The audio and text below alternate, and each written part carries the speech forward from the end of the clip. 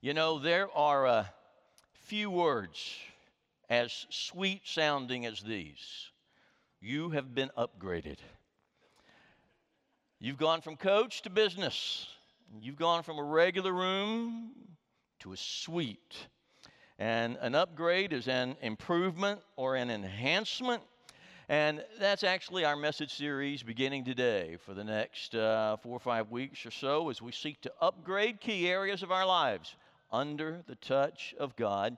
And today, we want to take a look at going from anxiety to security. Now, I'm talking about a particular brand of anxiety. I'm talking about the kind of anxiety that has a spiritual dimension to it. The fear and stress that comes from maybe having misplaced values or a low view of God. I'm not talking about anxiety that has a physiological cause or it's rooted in trauma.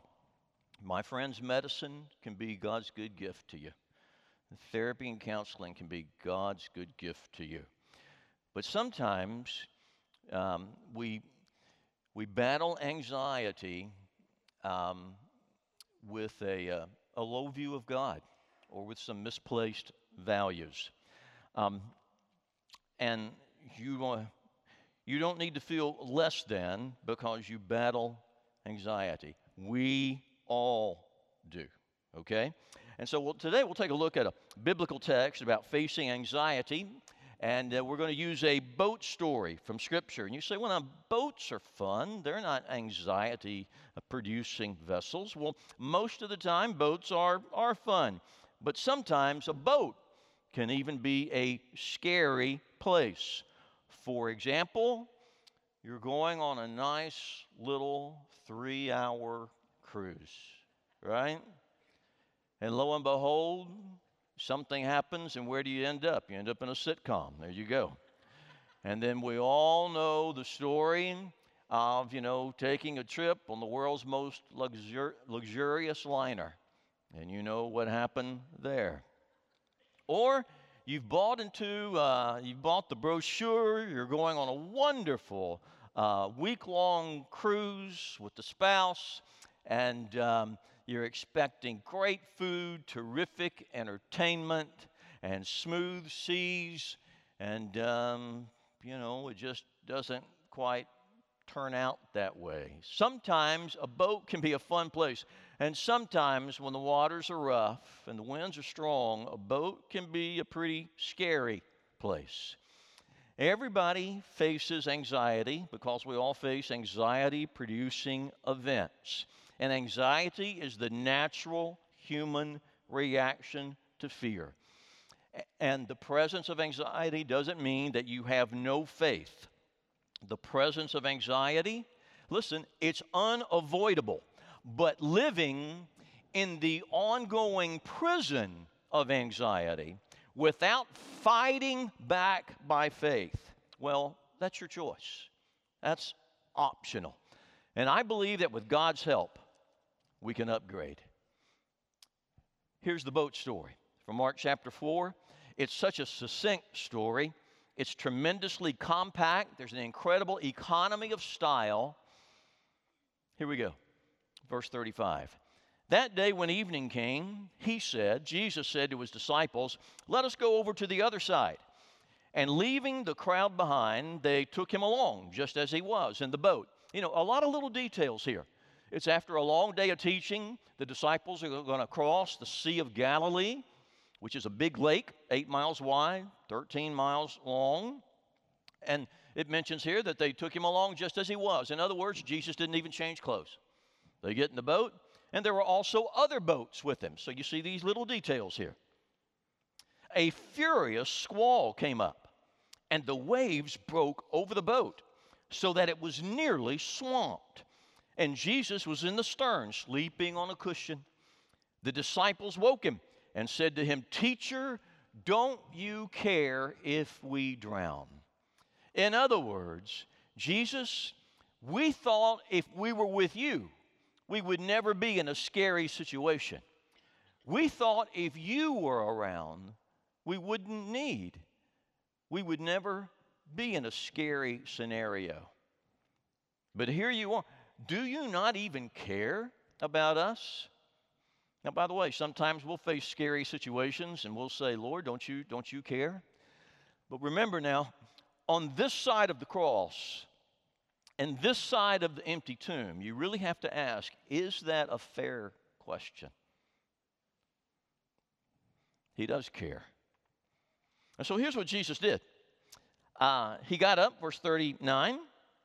He does two things. He rebukes the wind and the waves.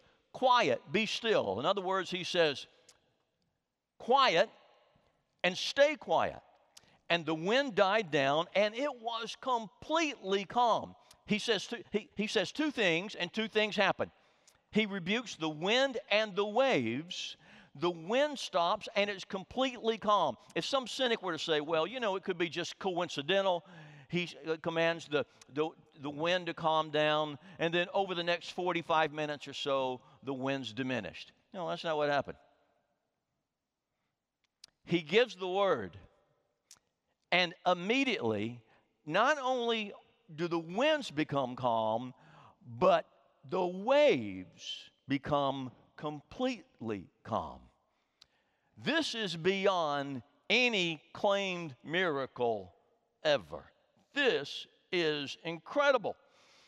And he said to his disciples, why are you so afraid? Do you still have no faith? And by the way, some of you, you'll sometimes look at another person and say, oh, I wish I could have faith. I wish I had your faith. You can.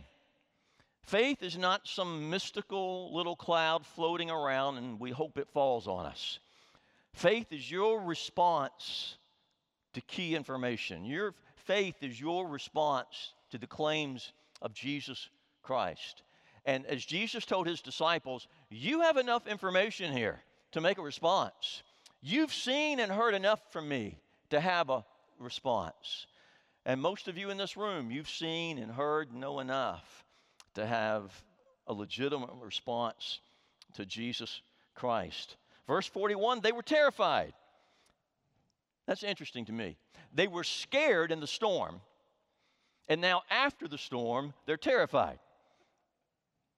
They were scared because of the winds and the waves, and now they are in absolute awe. What one theologian has called the mysterium tremendum.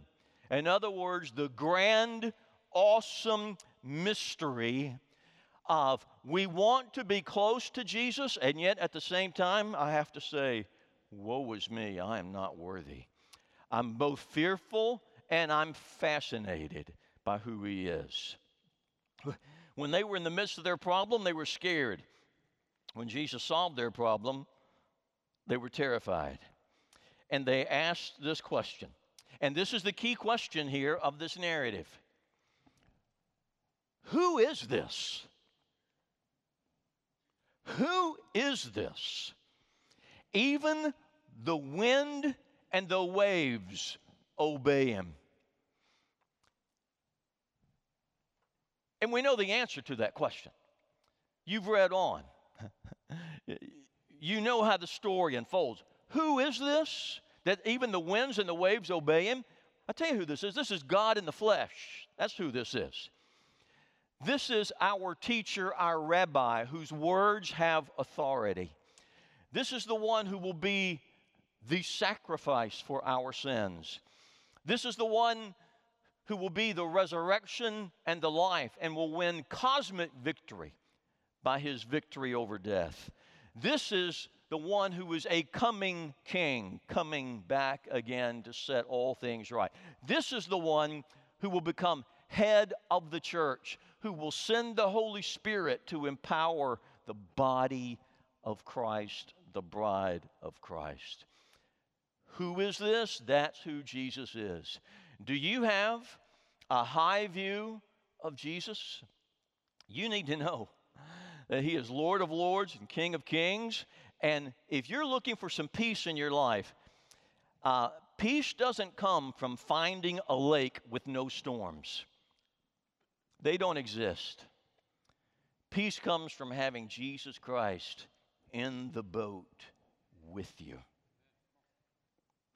Now, we'll come back to that boat in a moment. I want to talk about three spiritual causes of anxiety. And I'm going to give them to you in three phrases. Here's the first phrase. You ready? If only. If only. I believe one way that Satan attacks our peace of mind is through that phrase, if only. Because if only deals with the unchangeable past. And he loves to attack you and for you to focus on the unchangeable past. If only, if only, if only, if only I hadn't walked into that bar. If only I hadn't done this. If only I hadn't. Unaddressed sin can be a source of anxiety. Unaddressed if onlys. And if you've never received God's forgiveness, there's a barrier between you and God. And that barrier can produce fear in your life about the possibility of facing the living God without your sins covered in His grace. And you will never be at peace with yourself. You'll never be at peace with your circumstances until you, first of all, are at peace with God. Romans chapter 5, verse 1 says this, "Therefore, since we've been justified through faith, we have peace with God through our Lord Jesus Christ, through whom we have gained access by faith into this grace in which we now stand." Have you come to Christ, trusted in Him, been baptized in His name, seeking to be a loyal follower? Are you a Christian and you've been walking in disobedience? Get that right. Start walking with the Lord in freshness. And if we confess our sins, He's faithful and just to forgive us our sins and cleanse us from all unrighteousness. If only, if only. My friends, your if onlys can be covered in the vast and deep mercy of our great God. And that's good news. If only. How about this phrase? What if? What if deals with the unknown and unpredictable future. The unknown future. Well, what if this? What if that? What if this happens? And it can paralyze us. What if I can't control the situation? You most likely won't be able to. What if I can't control that person? I love them so much. I mean, what if I can't? Hey, you most likely won't be able to. What if the way God handles this is not my preferred way? What if God answers my prayer differently than I want? And sometimes we carry loads we're not designed to carry. And we must place an unknown and unpredictable future into the hands of a known God and a good God. Now, let me give a couple of quick disclaimers here, okay? First of all, taming anxiety doesn't mean you don't plan. It doesn't mean you just say, well, tomorrow just take care of itself and you don't plan. No, as Christians, we plan. We count the costs, plan for retirement, plan for your family, but plan in pencil. Knowing that God Himself is the one who holds tomorrow in His hands. The book of James even says it like this. And saying like if you were going to tell somebody, hey, I'll see you on Wednesday. The book of James says, you say, I'll see you on Wednesday, Lord willing, if the Lord wills. And taming anxiety doesn't mean you don't care. It doesn't mean you're unconcerned. We should be concerned. We have responsibilities. We have concerns about our lives, about our family lives. But the Bible says don't be overly concerned, overly anxious, where you take it all and you put it all on your shoulders. Chapman University recently released their annual survey on American fear. And given the headlines of 2020 and 2021, no one is surprised to see an uptick in fear across America. And fear crosses partisan lines. The bipartisan power of fear is evident, and that here is the foremost fear in the United States, according to Chapman University. For 6 years running, by the way, and here's the fear. It's the fear of corrupt government officials. It's a fear shared by Republicans and Democrats alike, and it's such a dominant fear that the next highest ranking fear is a full 20 percentage points lower, and that's the fear of a loved one close to me dying. So we shouldn't be surprised that fear of corrupt leaders is rising at the same time as secularism. And secularism is simply religious skepticism. As faith in an all-powerful God decreases, the fear of powerful people increases. Where faith decreases, fear and anxiety increase. And I believe for Christians, this kind of fear should be met with a bigger perspective. 13 times in the book of Acts, you'll see the early church dealing with government. You know what they did every single time? They prayed, and they prayed boldly because they believed that we serve a living God who, and I quote, made heaven and earth and the sea and everything in them. And I believe we have an opportunity as believers in this anxious age where we can be redemptively countercultural by pointing our anxious friends, family, and neighbors to the fear-dispelling God of the universe, whose power dwarfs every kingdom, every empire, every king.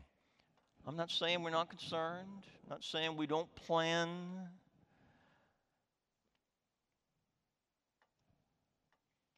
But in direct opposition to persistent anxiety and stress is the hope and peace that Christians have because we know the living God. If only, do your if onlys need to be covered? What if? We place this in God's hands. But here's another little phrase. I'm not. I'm not. I'm not talented enough. I'm not pretty enough. If you really knew me, you would know I'm not good enough. I'm just not enough. And a constant barrage of I'm nots can create a lot of anxiety. Listen carefully. You are human, and you must give yourself permission to be just that. I'm not saying we shouldn't push ourselves to grow. I'm not saying that we shouldn't push ourselves and ask for the Holy Spirit's help to be a really consistently good version of ourselves, okay? But we're human. We still live with the infection of sin within our body. None of us is good at everything, and we all need others to compensate for our weaknesses. And the best way for us to deal with our humanness is not by denying it, not by being defensive, but simply by basking and living in the love that God has for us. John Mark Comer has a book called The Ruthless Elimination of Hurry. And he says this: to be made in the image of God means that we're rife with potential.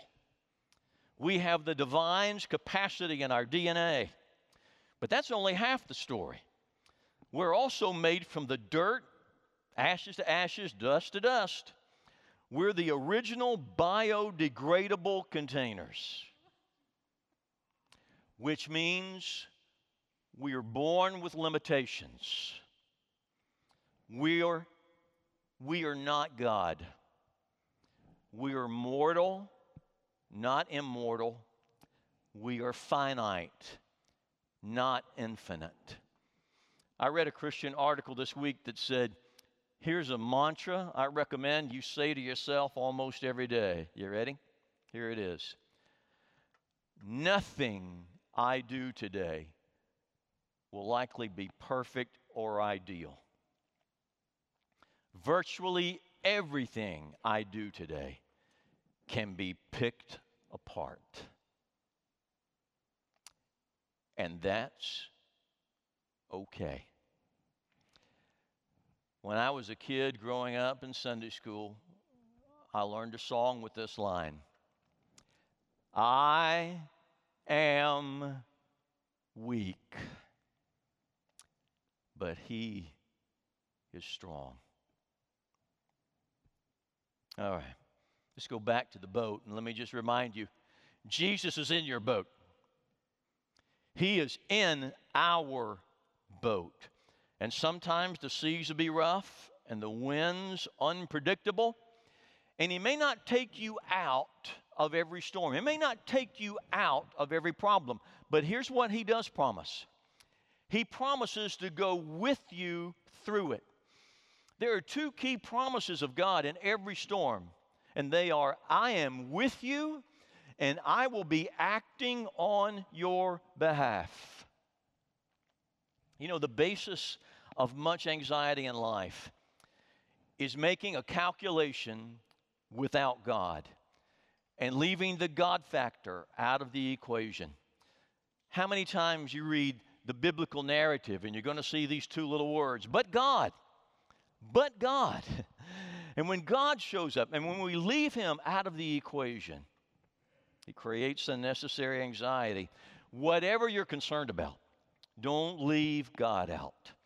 Don't forget you have a heavenly Father who made you, who loves you, who sent His Son to die for you, and who wants to spend all eternity with you. He promises to be with us. He promises to act on our behalf. What that will look like, I don't know. But it's a promise. And it's our boat. You know, sometimes we'll say, hey, we're in the same boat. We really are. Our boat. And it's important that in this big boat called the church, that we encourage one another, even in our anxieties. One writer says this: never worry alone. When anxiety grabs my mind, it is self-perpetuating. Worrisome thoughts can reproduce faster than rabbits. So one of my most powerful ways to stop the spiral of worry is simply to disclose my worry to a friend. And the simple act of reassurance from another human being becomes a tool of the Spirit to cast out fear. Because peace and fear are both contagious. You know, over the last 2 years, one of the most read scriptures has to be from Philippians 4, verses 6 and 7. And though you may have heard it a lot, it's still true and so very reassuring. Do not be anxious about anything. You have tools and weapons. But in every situation, by prayer and petition with thanksgiving, you present your requests to God. Prayer is that refuge. We're in the midst of the storm. We run to our great and living God, and we place our requests into His hands. And we get specific about it, and the specificity is not for His benefit. It's for ours. We place it there. And in prayer, that's not a time to try to prove how good we are. It is just a time to be raw and honest and bring who we really are before all that God really is. Prayer is a gift to anxious believers. And here's the promise, verse 7, and the peace of God that transcends all understanding will guard your hearts and your minds in Christ Jesus. That means God's going to be ministering here. He promises to be with us. He promises to act on our behalf. And what He will do may be inexplicable to us. You may have to get to heaven before you fully understand how God responded in that specific situation.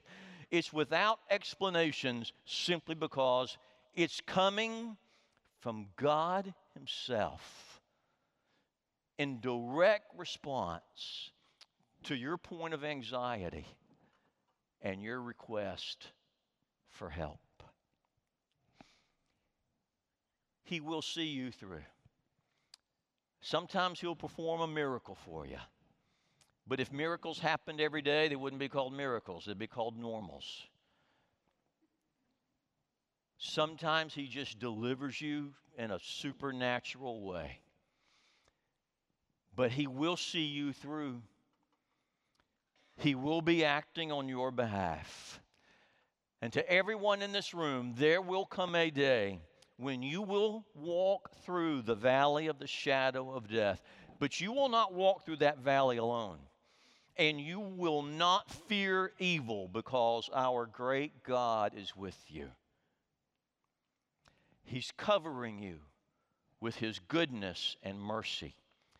And you will live in the house of the Lord forever. Brother Mike, would you be making your way up here, please? I believe God has a good upgrade for us. We know who we are. We're children of the Most High. We know where we're going. And we have a Heavenly Father who cares. Cast all your care upon Him, for He cares for you. God bless you, everybody.